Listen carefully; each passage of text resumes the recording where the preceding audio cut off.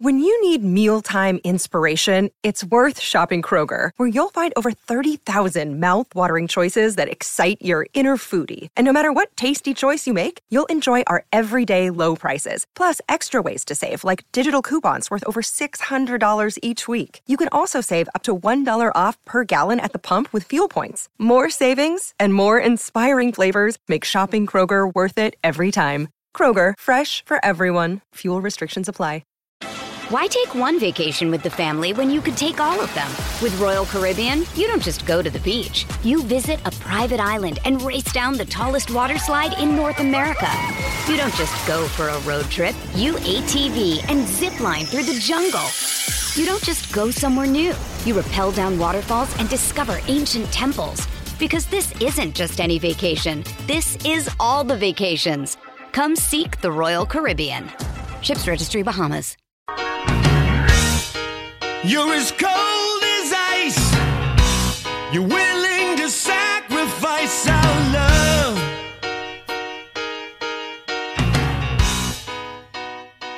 Hello, everyone. Welcome to the Ice Cold Takes podcast. I am your host, Joey DeMeglio, and the Rangers passed big tests against the Bruins and Maple Leafs as they came back to win in overtime on Saturday in Boston before winning 5-2 in Toronto on Tuesday. Joining me today to look at the Rangers defense is NHL Network analyst Mike Kelly. Thanks for joining me, Mike. How are you? Yeah, happy to do it, Joey. I'm doing well and getting close to holidays and Christmas and all that. So it's a good time of year. Yeah. Holiday freeze is I think the holiday freeze just started or it's coming up soon because last night. Yeah. Yeah. There's now there's only a couple games before the new year. I know they play those New Year's Eve games, which are fun, and the World Junior Championships are coming up, which is always fun. I love watching those. Yep. But you work at Sport Logic, right? That's how you pronounce it. What a cool name, by the way. Yes. Yeah. Logic with the Q. I love that. Yeah, it gets mispronounced a lot, so good on you for getting it right. We're in Montreal, so like people will throw the French kind of twang to it, or Sport Logic IQ. We hear them all, but you nailed it. Yeah. What do they say? Like Sport Logique? Oh yeah, we get that one. Yeah. Which is all good. Like as long as people are talking about you, we're happy. So yeah. But what got you into analytics and working there? Look, I've always had a fascination with kind of the numbers side of things and trying to be able to quantify things and better understand things. That goes back to when I was, a kid in elementary school. So that's always been there. Professionally, I was working in television and just kind of wanted to understand the game the best I could. I would work all these nights with ex-players, ex-coaches, and kind of learn the way that they saw the game. And that was really valuable to me. And then I just kind of wanted to know, well, who's doing the best work in this area, and found there was a couple of companies doing this type of work. And when I kind of dug into what Sport Logic was doing, I was blown away, to be honest. The technology that they were using was unlike anything I had seen in hockey for sure. And got connected with them, and the TV work I was doing, that came to an end because of a relocation, and the timing just kind of worked out where they wanted to bring me in, and I was available, and I've been there for about 8 years now. Just from the time that I got there to kind of what we're doing now, it's been an amazing ride to be a part of this small startup in the beginning to being, really the dominant player in this area, in this sport. Mm-hmm. Yeah, I was looking at it. That's pretty crazy. They use AI to get their stats. Is that what they do? It's a combination of things. Yeah, but a computer vision tracking system, which incorporates machine learning and AI in terms of how the system tags events and players, and it kind of teaches itself how to do it as well. So it's we're taking in the broadcast feed the same way that you would watch a game. And we have models that are built to detect players, detect different events that occur on the ice, hundreds of different events in a game, thousands of different data points, and much, much smarter people than me that are responsible for making all that happen. And what you end up getting out of it is a lot of really good information that you can then, apply to understand the game better, do predictive work, all sorts of things. Yeah, that's what I was going to ask you about, that, like how they track the stats, because I know it's kind of difficult on the publicly available sites because there's a lot of discrepancies between like the SVAs the score venue adjusted stats versus like the regular 5v5 stats, like on Natural Stat Trick, for example, or on Money Puck. Like, how does it sort out like those discrepancies? Is it like one, you said like a model that it has to follow, like picking between like scoring and tracking analytics? Is it subjective, or is it as objective as it could possibly be with using AI?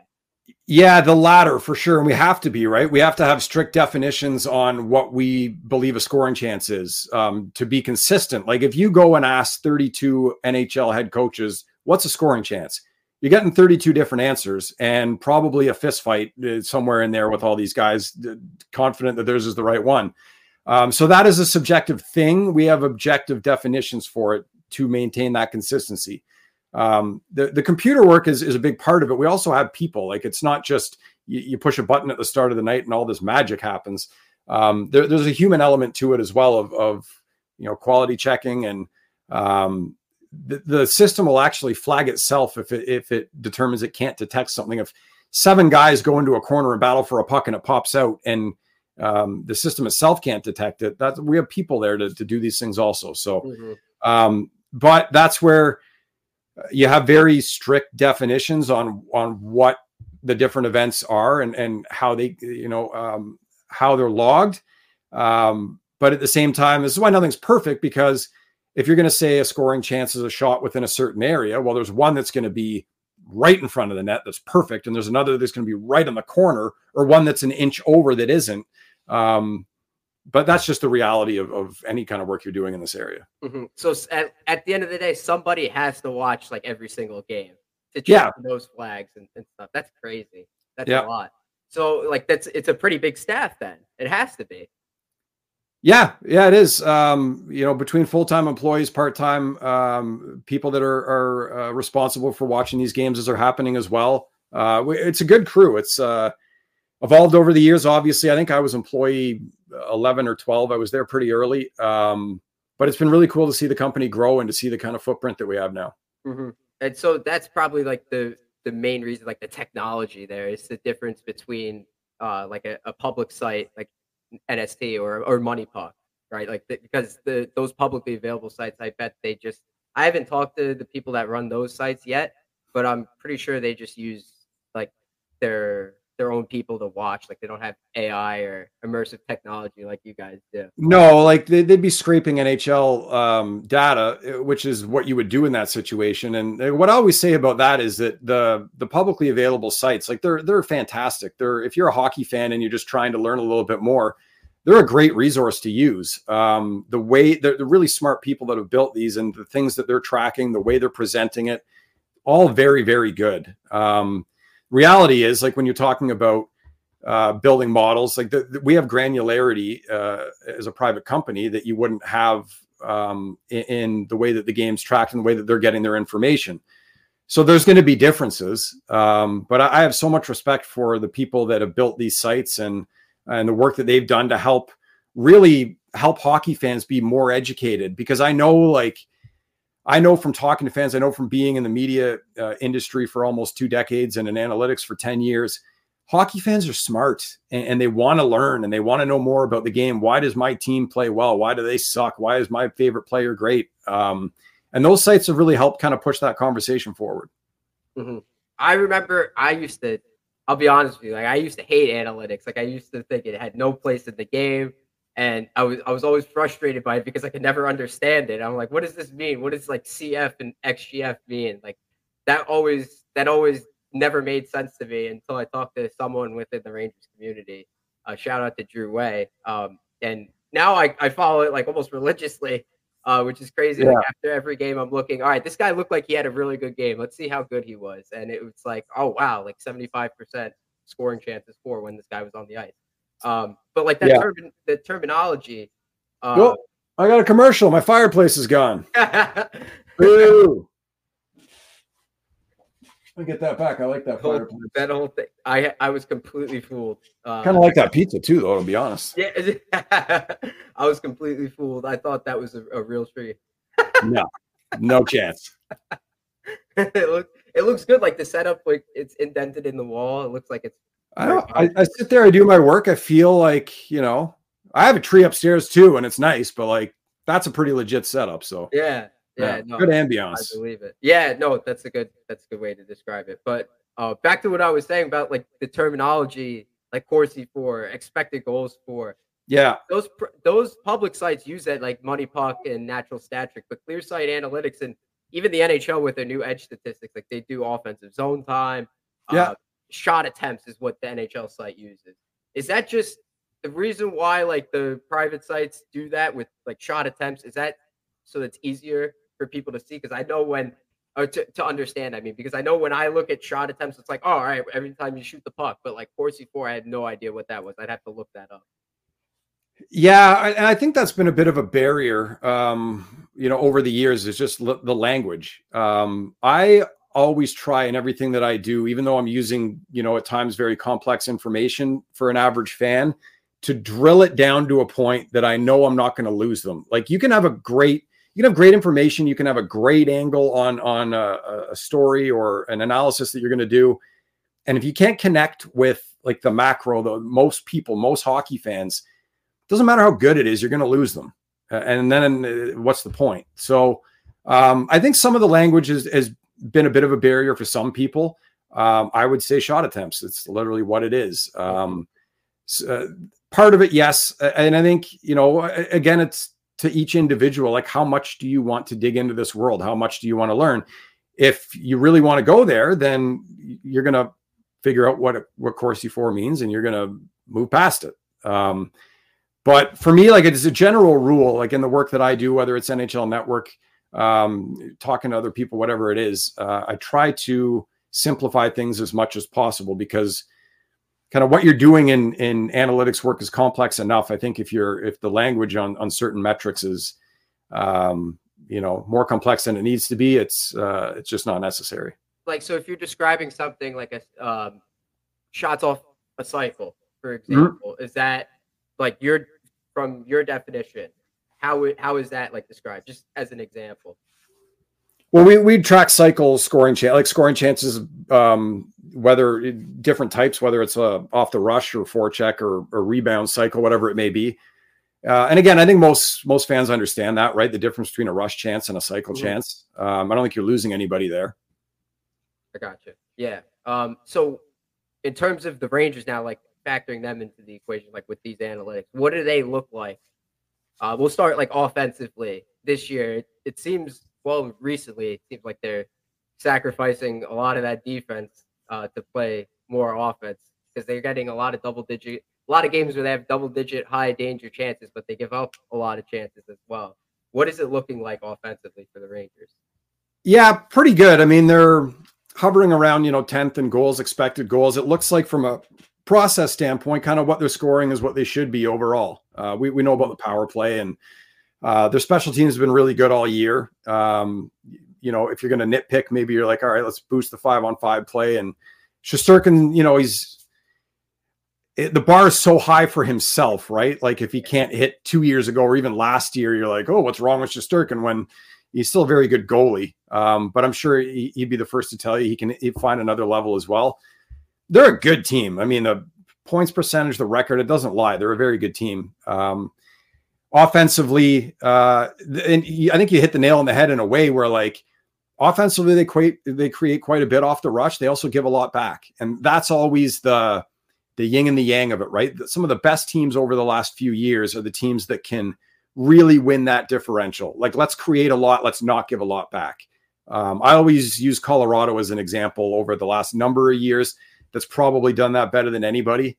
Vancouver's doing a decent job defending off the rush this year. They don't create a lot, but they score a ton. I mean, that's got to come down at some point. But you win that transition differential, you're going to be in really good shape. So you're right. New York's creating a lot that way. They can work on giving up a bit less, and that'll just kind of, you always try to find things to try to boost your overall play as you go through the year, even when you're playing really well, which they are. Mm-hmm.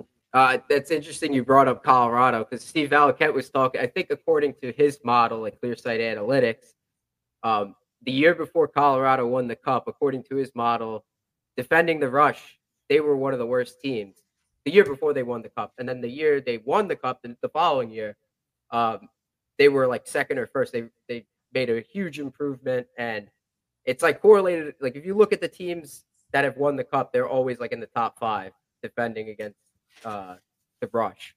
And is that have to do? Can the Rangers improve on that? Like, what's the best way to do that? Is it just not having defenders pinch, or like not taking as many chances as they are? What's the solution there? Well, there's a lot of things that go into it. Like you talk about pinching in the O-zone. If you're defending, like every team does it, right? When the D comes down the wall to try to cut a playoff, you want to have guys back, a forward back, your F3 to support. Neutral zone play, how you're defending controlled breakouts. There's lots of things that go into it. I'd have to, and I'm always careful with this because like I follow Steve's stuff. Obviously I watch the Rangers broadcast. He's awesome at what he does. And I really like his work in general. I don't know when you say like defending the rush, that could mean a lot of things. How many chances you're giving up, how many entries, how many goals. And they're all going to be different to some degree. Just in terms of like chances and goals, top of my head, Colorado for me, even before they won the cup, were pretty good. But again, that we could be talking about different definitions, so yeah. I'm not sure of that. But yeah, like I don't know that you need to be elite defending off the rush specifically to win a Stanley Cup. I think it's a byproduct typically of teams that are good defensively, and you need to be good defensively to win a Stanley Cup. So it certainly goes into it. But yeah, like Vegas, very good. You look at past winners, there's no question that they've been better than not at doing that specifically. And it's one part of the game. It's if you're great at defending the rush and you get killed if a team chips it in and starts working the puck in the offensive zone, well, you're not going to be a very good team either. So lot that goes into it.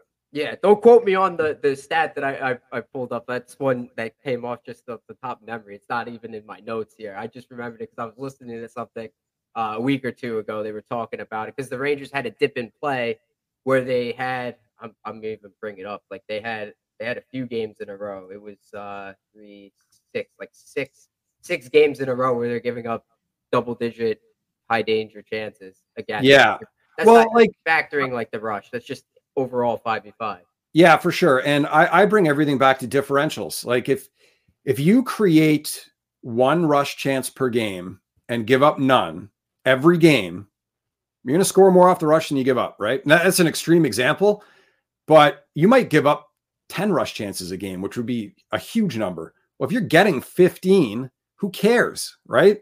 I watched like even Tampa Bay in their heyday when they won a couple of cups. They weren't elite defensively in terms of what they gave up. Like they were good. They weren't top of the league, but they produced a lot offensively, and we're happy to at times play a game where like, we're going to take chances and we're going to get our looks offensively. We're going to give some up too, but we're going to bet that Point and Stamkos and Kucherov and Hedman and those guys are going to score on more of their chances than the other team's going to score on our stud goalie. Mm-hmm. Yeah. That tended to be true more often than not, right?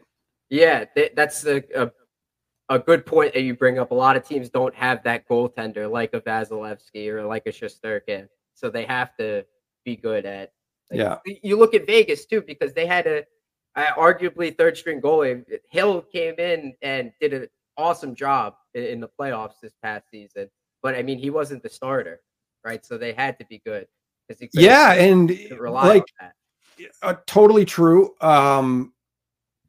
This is why, like Carolina at the start of the year, right? Tough start, really good defensive team. It made it the goaltending, which was bad, that much worse that they were that bad behind a really good defensive team who have been better, like give them credit. But like save percentage to me is really a team stat, like goals against average. You have to be able to separate as much as you can goaltending from what your team's allowing. Vegas, really good defensive team. So it stands to reason you could throw competent goalies behind them, whoever they may be, and you're still going to get good results. Mm-hmm. But the thing I'm always careful with when we talk about Vegas, Adin Hill played great in the playoffs. Like he really did. Above the great defensive team in front of him, he was fantastic. So I make sure to give him credit as well for how well he played. Yeah, he really was. He really was great. He blew me away watching. Yeah, even the playoffs. And like Colorado won the cup a couple years ago, and not to take anything away from Darcy Kemper, because especially in the closeout game, he was brilliant and he had big moments and he didn't wilt in big moments. But that team was great defensively and he was pretty good. Like he wasn't elite in the playoffs himself, but he didn't have to be on a team like that. He just couldn't cost them and he didn't. Right. That probably would have been a better example for me to use for like not having the goaltender. But I wanted to ask you the big question. Another big question I wanted to ask you is, at the start of the season, the Rangers defensively were outstanding. Towards the end of October, they were one of the best teams, right? Mm-hmm. I saw you posted something. How has it looked since then? Because, like I said, seems like they've given up a lot recently, but they are getting a lot of chances. But yeah, it's just something we've noticed as fans that they give up a lot too now. Yeah, kind of generally from the first month forward, it's been giving up more. Not to I would say an alarming rate, but yeah, they were so good off the hop. New coach comes in and not probably surprising to see them play pretty well defensively. And they're still an above average team that way. But I agree with you. Like recently it's been a little bit more of trade chances and a little looser, I guess, might be a good word to use for that. But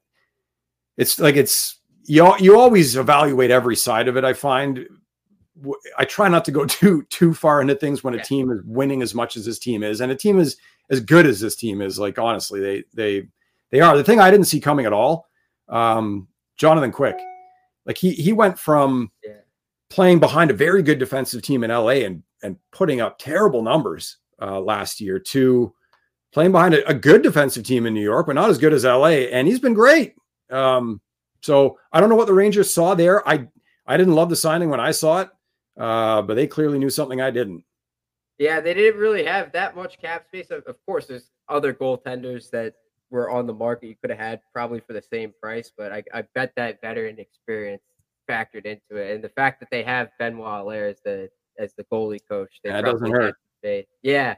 And he didn't, to be honest, like Quick didn't look that good in preseason. I know preseason's not really a good indicator of, where a player is going to be. For example, Alexis Lafreniere looked horrible in the preseason, but he's looked really good so far this season. And Kaapo Kakko looked great in the preseason, but not so great in the regular season. Unfortunately, he's out long-term with an injury. The next thing I wanted to ask, Alexis Lafreniere, how like much of an improvement, how big of an improvement do you think he's made this season compared to last year? Better for sure. Like you look at even if you just look at his rookie season to now, like the points per game are kind of steadily going up. And I'm sure Ranger fans wish it started higher and was even higher now. First overall pick, and like that's going to just be labeled to him, forever.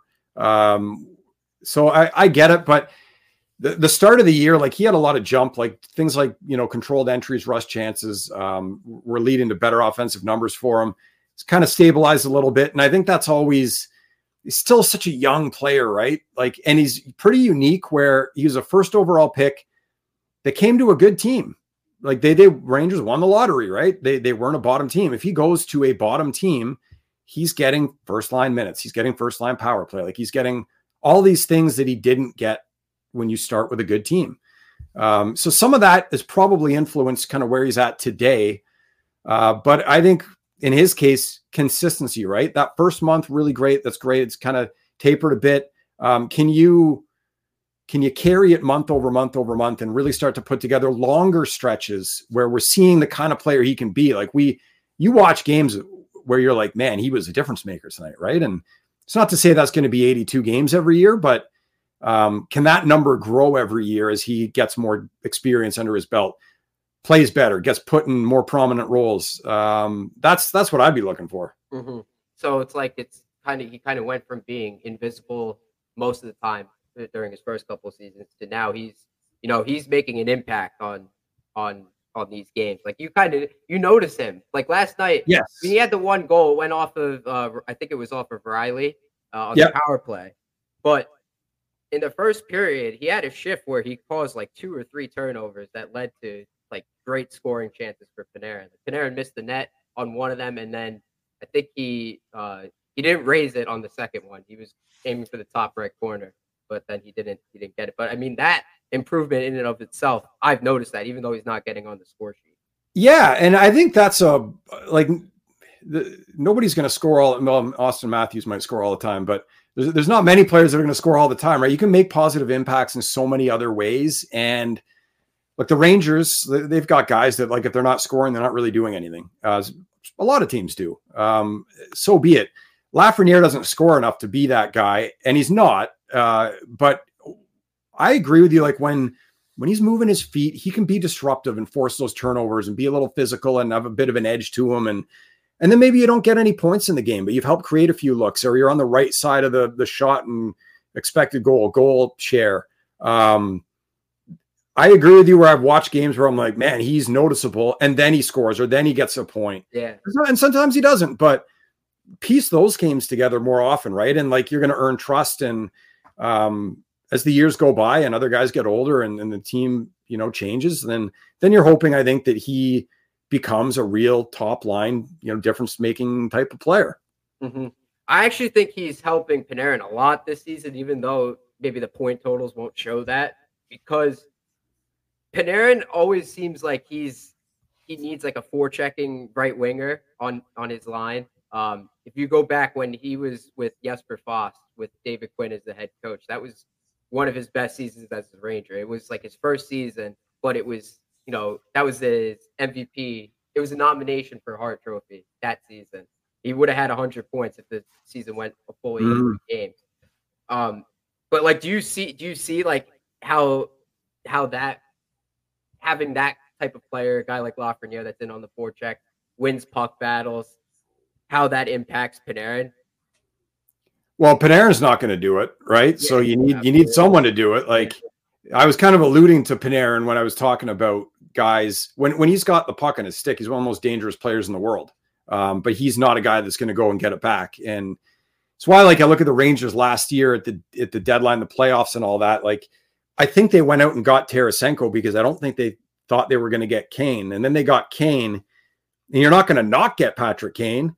But now you got three guys in your top six who have virtually no impact on the game when they don't have the puck. So Panarin's all world. We know that. I think Trocheck's been unbelievable this season for the Rangers in so many different ways, right? And all of that helps. But yeah, the more that guys can win a puck back, create another possession in the ozone, another sequence for a guy like Panarin, 100% that's going to help you produce more offense. Mm-hmm. So you think the Rangers are definitely more balanced this year compared to after the trade deadline last season? Yeah, I think that's a good way to put it. Sure. Yeah. Yeah. Because I think the way you summed that up was actually pretty good. Like, when you think about it, those guys that they acquired, they're not really the type of guys that are going to go in and win a puck that's, behind the goal line, let's say, or in the corners, for example. Yeah, it's just not part of their game, and they're all veteran guys. Like, they're not turning into, grinders at this point of their career. Like, nor should they. It's fine, but that's where you need different archetypes and different styles to complement each other. You can't. All of those guys are great. Like, I don't know that three Artemi Panarins on one line would be the best line in the world necessarily, right? Even though he's an all-world player. So you needed some of that balance. And like, even statistically, every year in the playoffs, teams dump pucks in more than the regular season in general. There is fewer good looks off the rush than in general. There are more puck battles in general.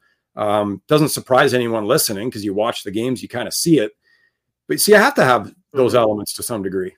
Yeah, and that's good you bring up like the players' play styles, because it's easy to lose. Panarin had like 1 or 2 points in that playoff series, and a lot of people were saying, Rangers should probably move on for him, or it'd be a good idea for them to trade him. And look at how he's come out this season. He's not really that type of player that's going to go. He's not at all, actually, that type of player that's going to go win a puck battle for himself. But he needs the puck, so someone's got to get it to him. So like, in terms of effort, you know what I mean? Like, that's one big thing over the past couple of years that fans have been harping on. But this season, recently actually, against teams like the Senators or the Sharks, teams that are at the bottom of the conference or the bottom of the league, Rangers are giving up a lot of chances, like high danger chances. Do you see it as them giving up or playing down to their opponents. And then when they play like a team like the Kings, they only give up 5 the entire game at 5v5. Yeah, it's a good question. There are some, year over year, very good teams where it looks like that can happen to them. This could be some element of truth to it. I'd have to literally go back and look at every game individually to try to flesh that out a little better. But one thing, like Ottawa, for all of its warts, they produce a good amount of offensive opportunity for themselves. They've got some troubles defensively and in goal for sure, but San Jose's played better than the disastrous start they had. He gives the team some credit, but yeah, it's a fair point. Like the Rangers, I thought the game against Toronto recently, it was a tight game. And you talked about the bounce off Riley Lafreniere they had like 3 bounces that went in that game, and otherwise tight game, but they played well. And like any team, they've had some games where they haven't been as good. So there could be some of that. Definitely wouldn't discount it. And who knows over the course of 82 games, like why it happens. Like you're going to wake up the next 82 days, and some days you're going to suck at everything you do for some reason, right? So am I. It's hard to nail it down. But you wonder sometimes if certainly, I don't think guys take the foot off the gas thinking, we got this team tonight, like, let's cruise. But I do think, and I know that there's teams that you circle the calendar and you're like, we got to bring it against these guys. LA would be one of those teams for sure. Mm-hmm. Yeah. It sounds like you're bringing it up as if, like, it's 82 games. Like, you're not overly concerned about it. You know what I mean? Like, and I'm kind of the same way too. Like I'm looking at this. The Rangers have got off to a great start. They're winning a lot of games. It was like 18 of their first 24, 18 of their first 26, something like that. Mm-hmm. Really, you can't ask for more. And then they're giving up a lot of chances off the rush, high danger chances at even strength. You just chalk that up to just adversity. Why take one vacation with the family when you could take all of them? With Royal Caribbean, you don't just go to the beach. You visit a private island and race down the tallest water slide in North America. You don't just go for a road trip. You ATV and zip line through the jungle. You don't just go somewhere new. You rappel down waterfalls and discover ancient temples. Because this isn't just any vacation. This is all the vacations. Come seek the Royal Caribbean. Ships Registry, Bahamas. It could be a lot of things, honestly. Like it could be, you talk about their opponent, they just played the Maple Leafs, right? They've been battling this flu bug in the room for the last week. It can always be so many different things. I think if you're like a Ranger fan and you're a little concerned, we play these teams that aren't that great and we've lost some of these games. Like, would you rather lose those games and beat the good teams, or win those games and consistently lose to the good teams? Mm-hmm. It's a good question. I don't have a great answer for you off the top of my head as to why that's been the case. If there's been some games like that, but it's a good team. They're going to have some bad nights. Other, bad teams are going to have good nights. I wouldn't be overly concerned about it, I guess would be my point. Mm-hmm. If the Rangers get the Sharks in the Cup final, wouldn't worry about it too much. Yeah, I don't think that'll happen. but I said, we talk about takes, right? Ice cold takes, hot takes, whatever. We do like a bold predictions every year on this analytics show I do with the NHL Network every summer. And I want to say it was like 2020. It was a few years ago, but I said the Rangers would win the Cup by 2025.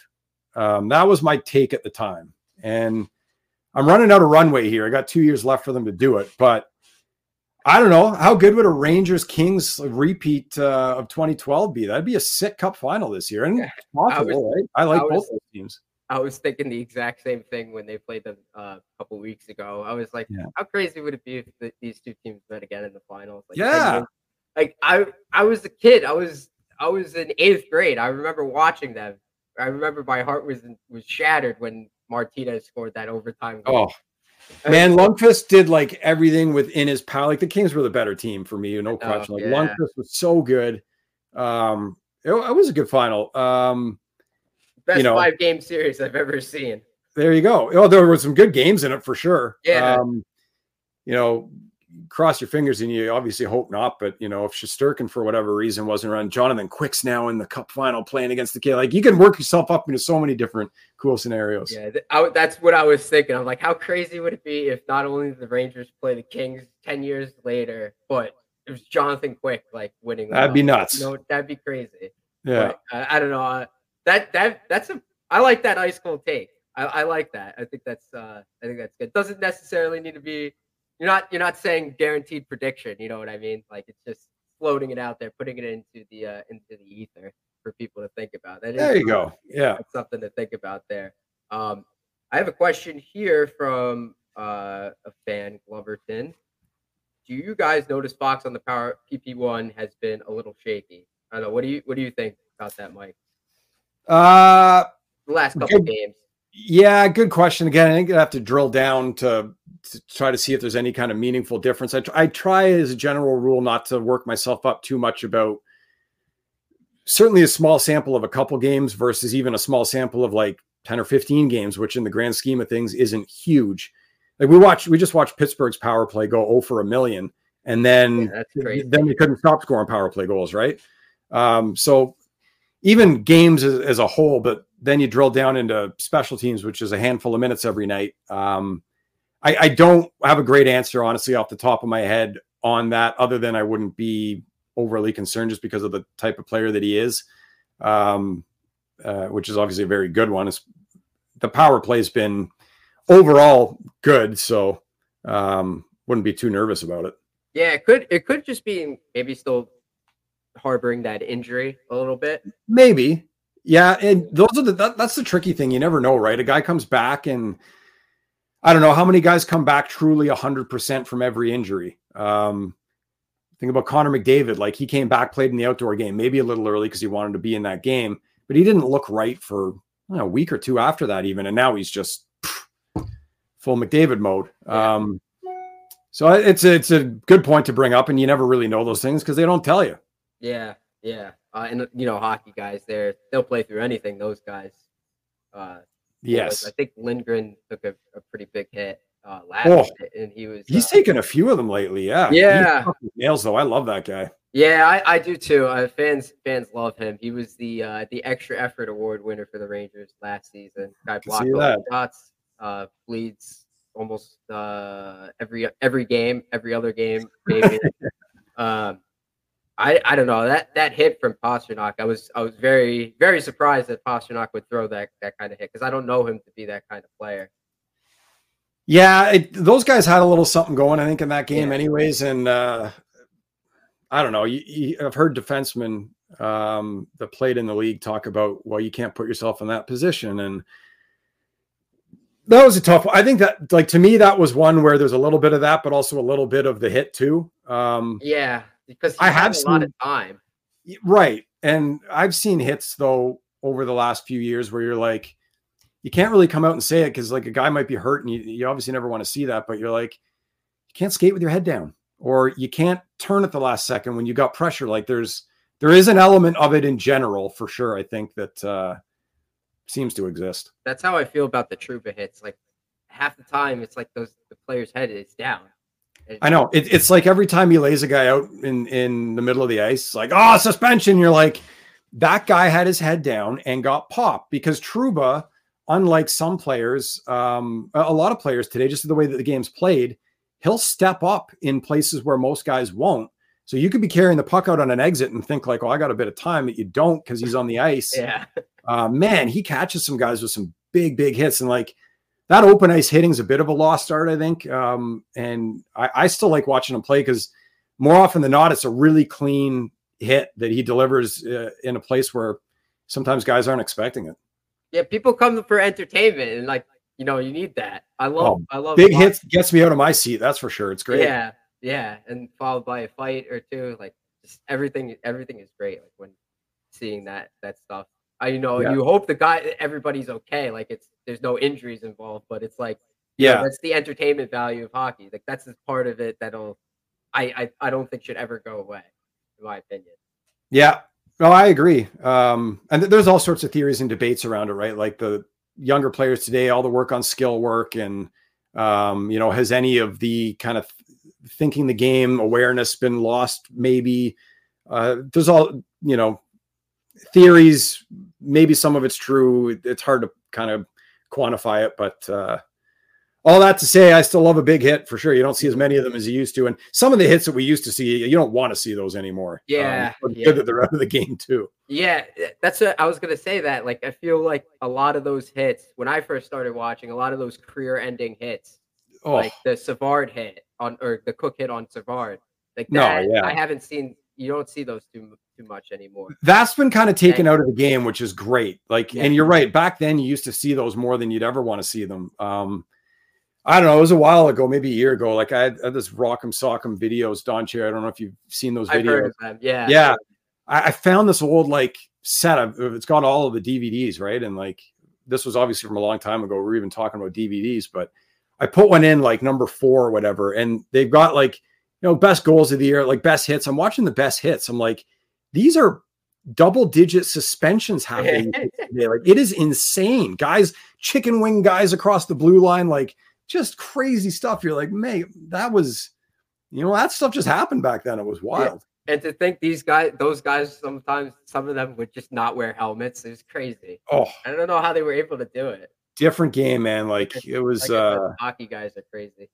Yeah. Tough for sure. That part has definitely never changed. No, I mean, like you think about Scott Stevens when you think about big hitters, right? Back in, 90s, that kind of stuff. And I remember the first time I met him was at the NHL Network when he was doing a bit of work there, going back a few years. Nicest guy in the world, like had really good chats with him the handful of times I worked with him. But just walking up to him to shake his hand the first time, I was like, oh boy, like this is a large man, big hands, big dude. Like I said, super nice guy, couldn't be better. But just thinking about like that guy, coming at you, like, oh, the Ken Danico, who I know from the network really well, like, yeah, these are big, strong, tough guys. So a lot of respect for the guys that give the hits, and a lot of respect for the guys that take them in the league too. Oh yeah. You definitely don't want to be on the bad side of the guys that throw those big hits, though. Yeah. All right. Well, anyways, Mike, thanks so much for joining. I appreciate you coming on. We'll have to have you on again sometime soon, maybe after the season. Yeah, happy to do it, Joey. Appreciate you having me, and you got a good team this year, so it's a fun group to watch. Yeah, I hope that prediction that you made comes true within either this year or next year. This year or next. Well, I made the prediction, so it's going to come true. It's just a matter of whether it's this year or next year, right? Yeah. I'm crossing my fingers, man. Like I'm hopeful. Yeah, awesome. Hey, Rangers fans, thank you so much for listening to the Ice Cold Takes podcast this week. Make sure you follow at Ice Cold Takes Pod on Twitter to stay up to date with the latest Rangers info. See you all next week. Time. You don't have to go home, but you can't stay here. I know